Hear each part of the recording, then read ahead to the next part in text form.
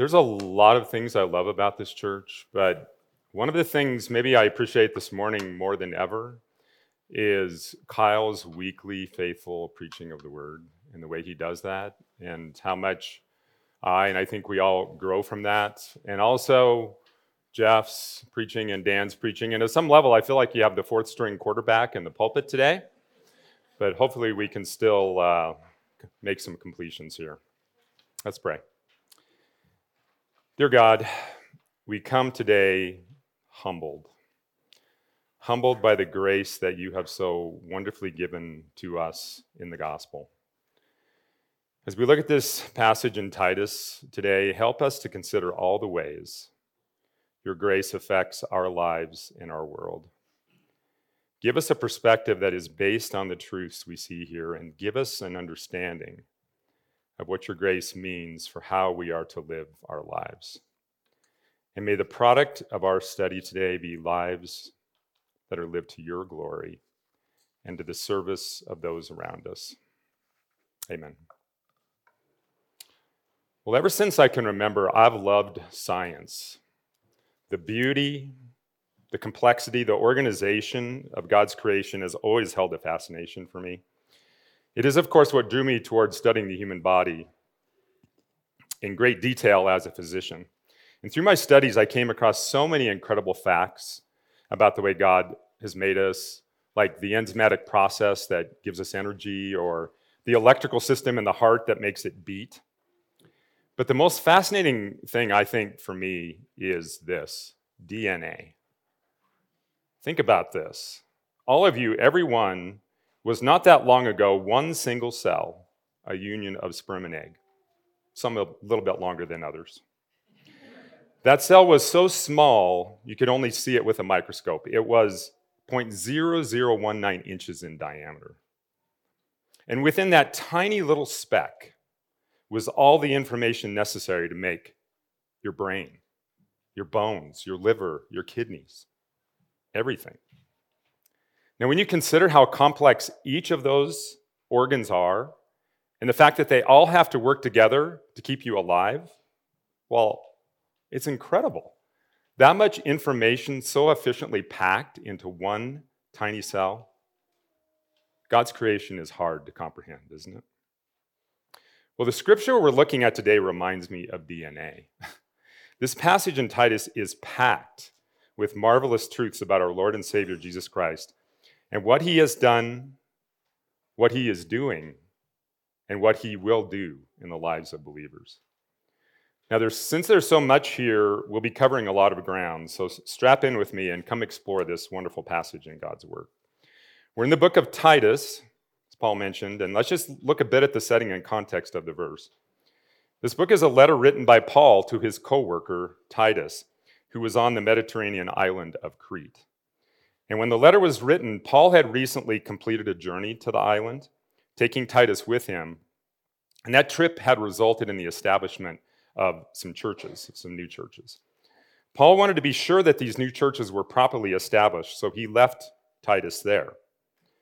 Now, false teachers were present, and Paul wanted to be sure that these churches would be set up properly despite their presence. So in this letter, he gives a description in chapter 1 of how to set up elders.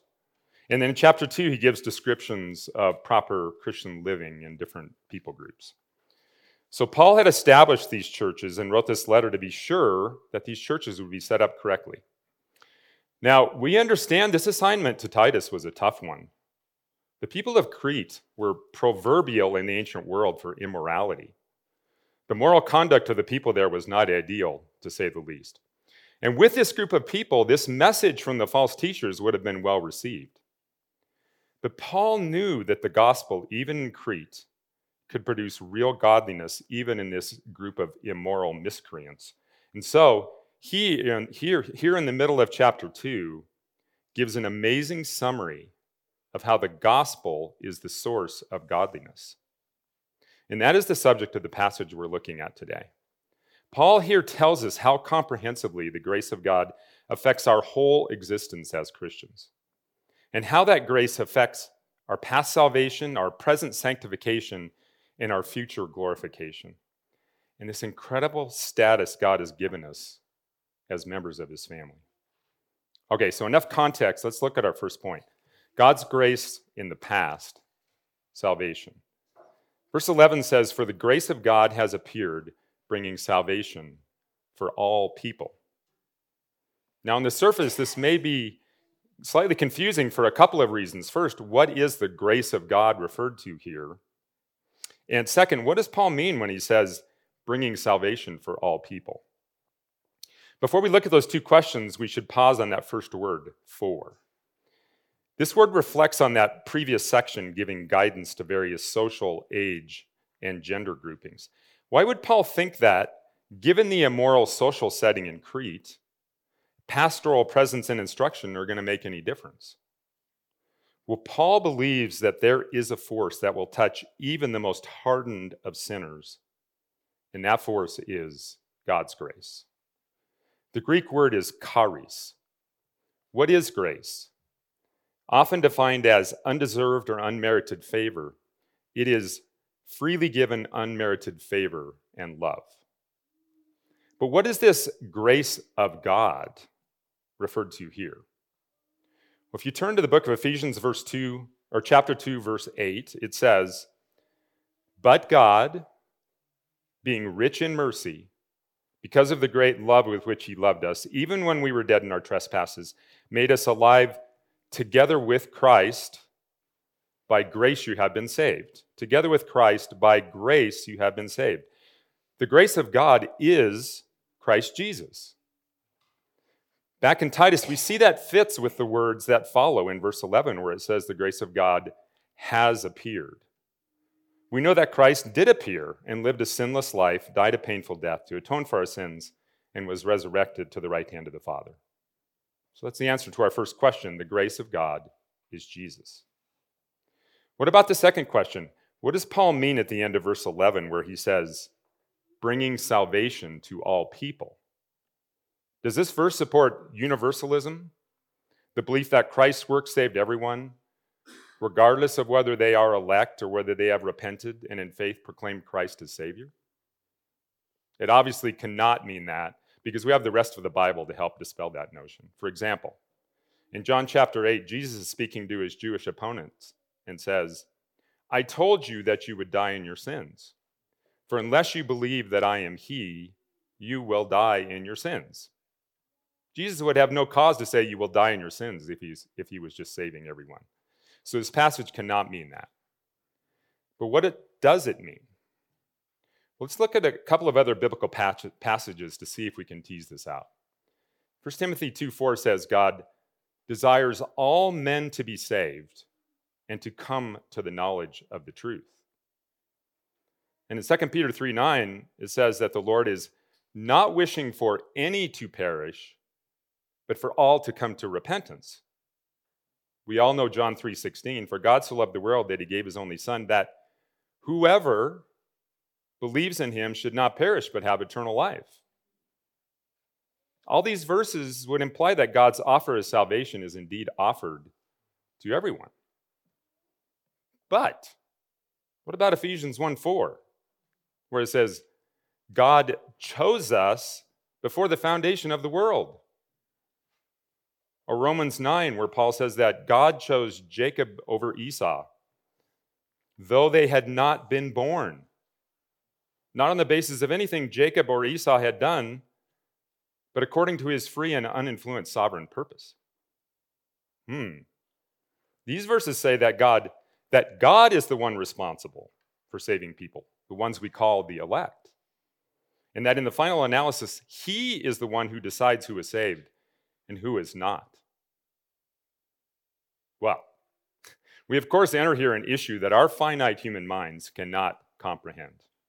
And that is the intersection of God's sovereign election of certain people, clearly taught, and God's offer of salvation to all men, also clearly taught, comes together. And here's how John MacArthur puts it: I warn every sinner, if you perish in your sin, it's your fault. And I say to every saint, if you're saved, give all the glory to God.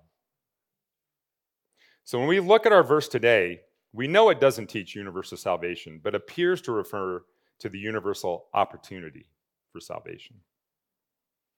We also note that this verse is referring to a past event. It says that Christ has appeared, bringing salvation. And for the Christian, that past event has happened. All of their sin, past, present, and future, has been forgiven. In the court of God, they were declared innocent of all charges. Christ's record of perfect obedience has been applied to their account. For them, the grace of God, Christ, has brought about salvation. But we don't come to a service like this assuming that everyone has a status with God that is like that. Some may still be living in the reality of unforgiven sin before a holy God and all that that implies about both their present life and their eternal future. And so we as elders of this church plead with anyone in that state. Repent and believe. Romans 2:9 says, if you confess with your mouth that Jesus is Lord and believe in your heart that God raised him from the dead, you will be saved. And verse 13 says, for everyone who calls on the name of the Lord will be saved. While no one can explain how, after all we said above, that it can be that simple, these passages are clear.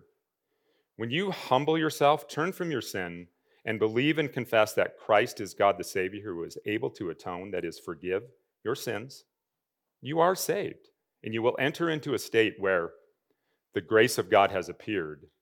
A past event will apply to you as well. Okay, that's verse 11. Let's skip over verse 12. We'll come back to it. And let's look at God's grace in the future, glorification. Verse 13 says, waiting for our blessed hope, the appearing of the glory of our great God and Savior, Jesus Christ. Here the passage takes us to the future, and it says we are waiting for something. Well, when we think of waiting for something, it almost sounds like idleness, like waiting in line to check out at the grocery store. But this is not that kind of waiting. It's an active, expectant kind of waiting.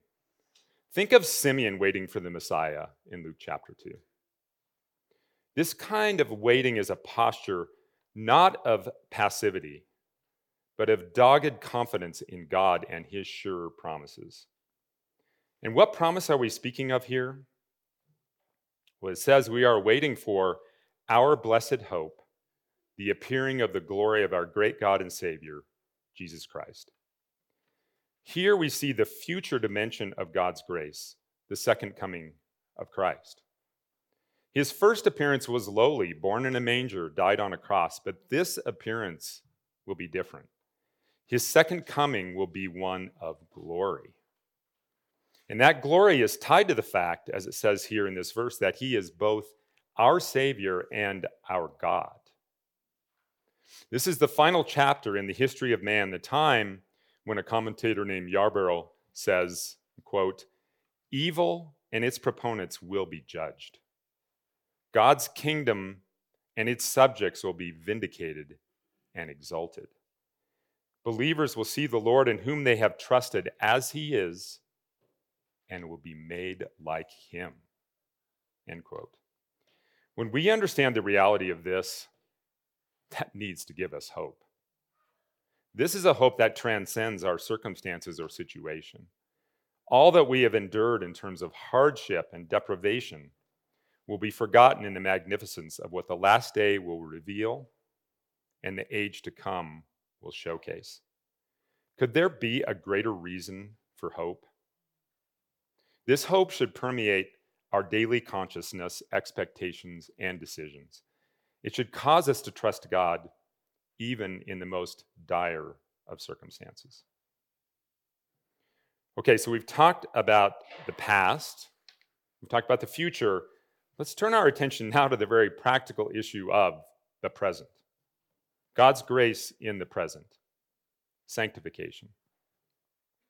Having bookended this issue of grace with both the past and the future, we come to this very important issue of how we are to live now in the present. How does the fact that God has appeared, salvation, and will be appearing, glorification, affect how we live today? The answer lies in verse 12, training us to renounce ungodliness and worldly passions and to live self-controlled, upright, and godly lives in the present age. While our sin has been forgiven by Christ's sacrifice, and while we will be perfected by his second coming, God is concerned about how we live today. He is telling us that believers, those who have been redeemed by faith in Jesus, are meant to live in a certain way. They are to respond to his gift by demonstrating to the world what being saved looks like. In short, believers are to be sanctified. Now, we noted that justification is an event, a point in time. In contrast, sanctification is a process. Grudem defines sanctification as a progressive work of God and man that makes us more and more free from the power of sin and like Christ in our actual lives. Note, it is progressive, that it increases little by little over the course of a person's life. And note that while justification is 100% God's work, as we talked about above, sanctification is a mutual work of both God and man. Some like to say, let go and let God, or let Jesus take the wheel. But this is not how the Bible describes sanctification. And we can see this when we look at verse 12. We see here both negative and positive imperatives, that is, commands. First, the negative. He says to renounce ungodliness. This is a reference to a Christian's conduct, or in the negative sense, our misconduct. We are to conduct ourselves in a way that is consistent with our state as saved people. This is our fruit. We call our fruit, right? What other people can see in our behaviors and actions.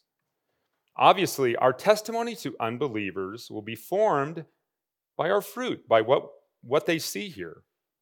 Good fruit will intrigue them and cause them to wonder why we are acting differently. Bad fruit will cause them to turn the other way and will tarnish the reputation of Christ.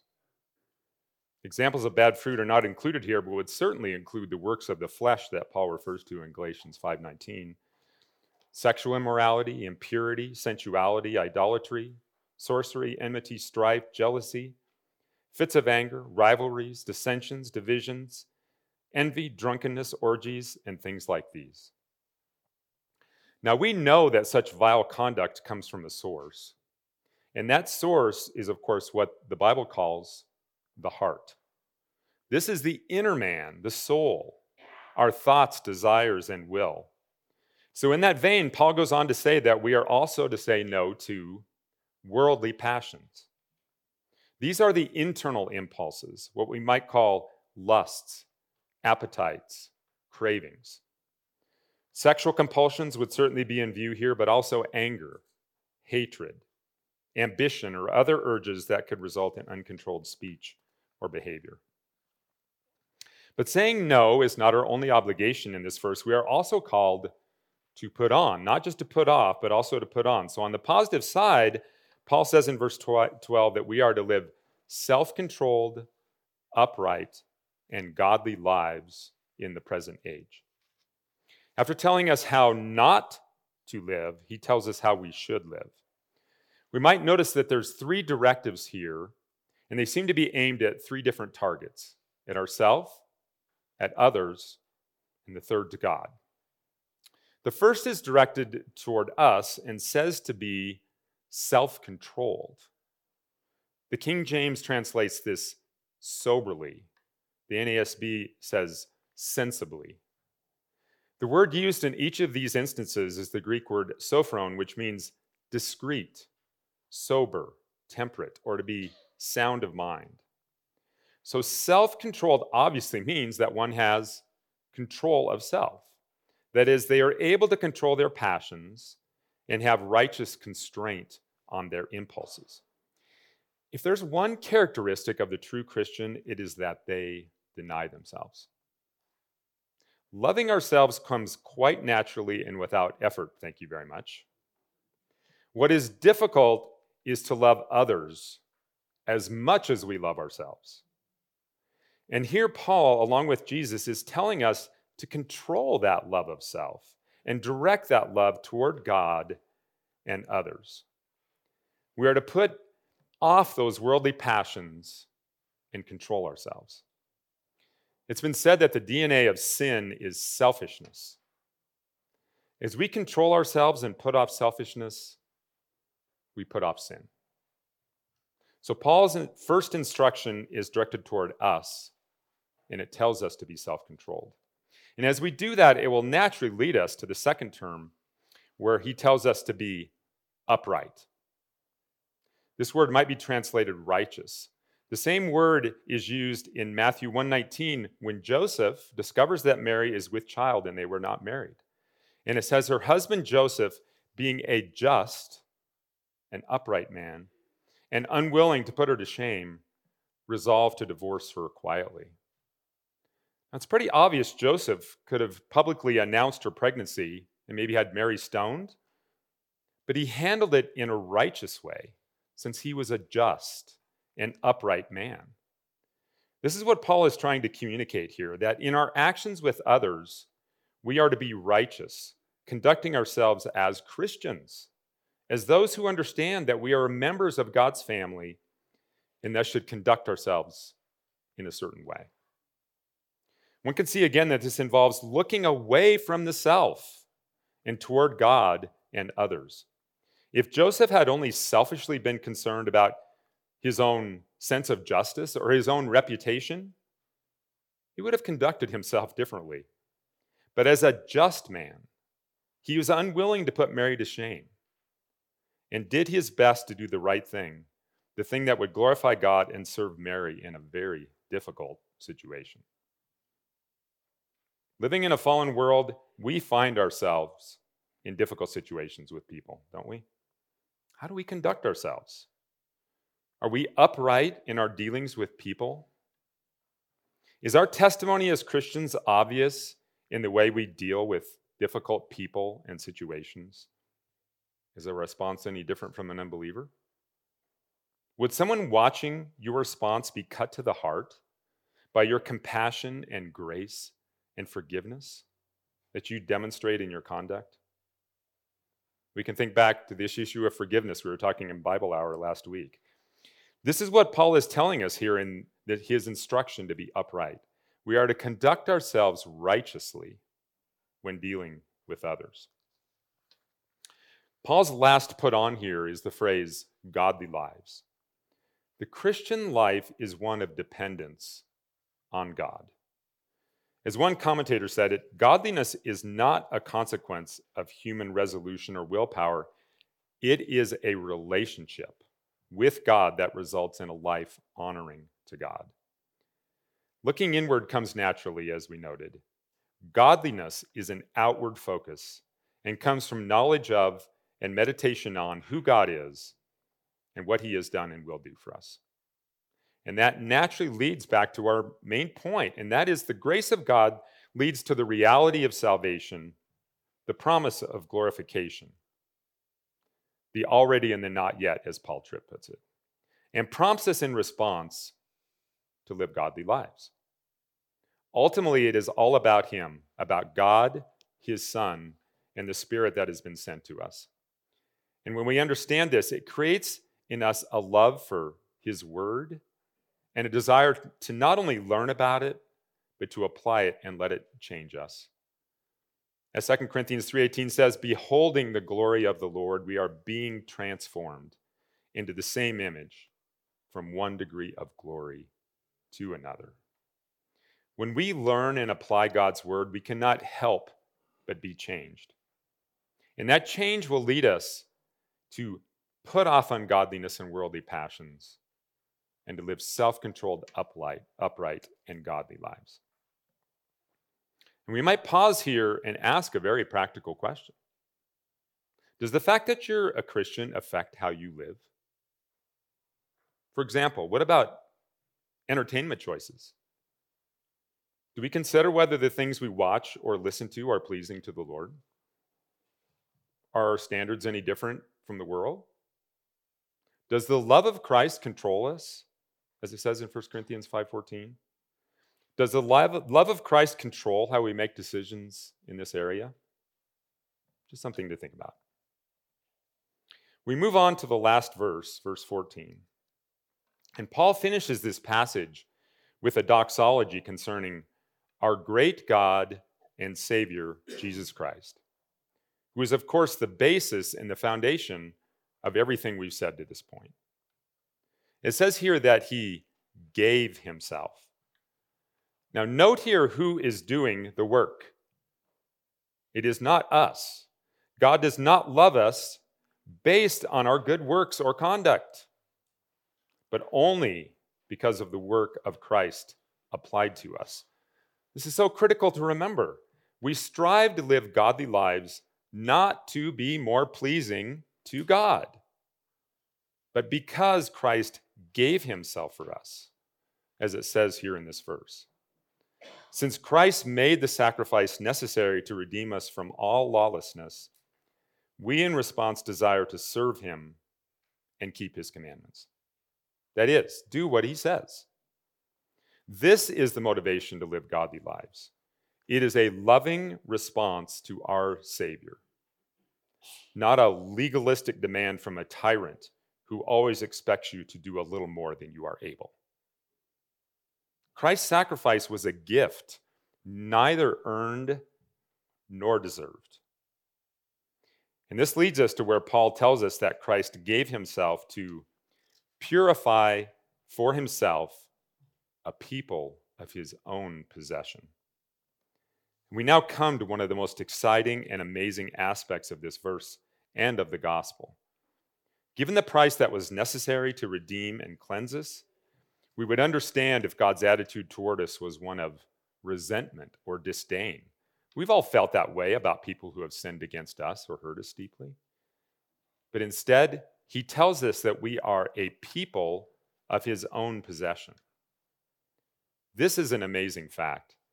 We Christians are not only forgiven and heading to heaven, but we are a part of God's family. J.I. Packer, in his book Knowing God, asks the question, what is a Christian? And he answers, the richest answer I know is that a Christian is one who has God as Father. We have been adopted into God's family, and Packer says this is the highest privilege that the gospel offers, even higher than justification. Here's how he argues it. Quote, justification is a forensic idea, conceived in terms of law and viewing God as judge. But adoption is a family idea, conceived in terms of love and viewing God as Father. In adoption, God takes us into his family and fellowship. He establishes us as his children and heirs. Closeness, affection, and generosity are at the heart of the relationship. To be right with God the judge is a great thing, but to be loved and cared for by the Father is greater. End quote. God bringing us into his family is a wonderful thing, and like all aspects of the gospel, completely undeserved. When we truly comprehend all that this entails, we can do nothing but sing praises to our God and thank him for such a wonderful gift. And we reach here the end of the passage. After everything that's been said, how does Paul conclude? He says that God's people are zealous for good works. You think of the word zealous. This is an intense kind of desire, an eagerness to do something. And a characteristic of the Christian who truly understands all that we've talked about today is that he will respond by being eager to work out his salvation by love and good works. We are all zealous about loving ourselves. Paul says we should be just as zealous in loving our neighbor. In conclusion, I think you can see how amazing and far-reaching the grace of God is.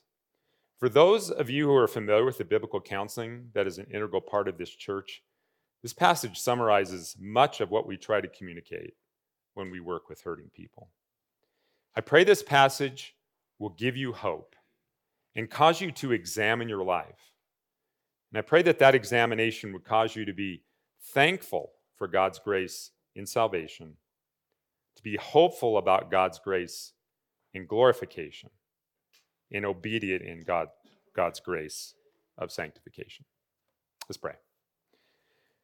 Oh, dear Lord, we are thankful for your grace and for all that it means to our lives. We pray that your grace would change us to be more like your Son, Jesus Christ, in whose name we pray. Amen.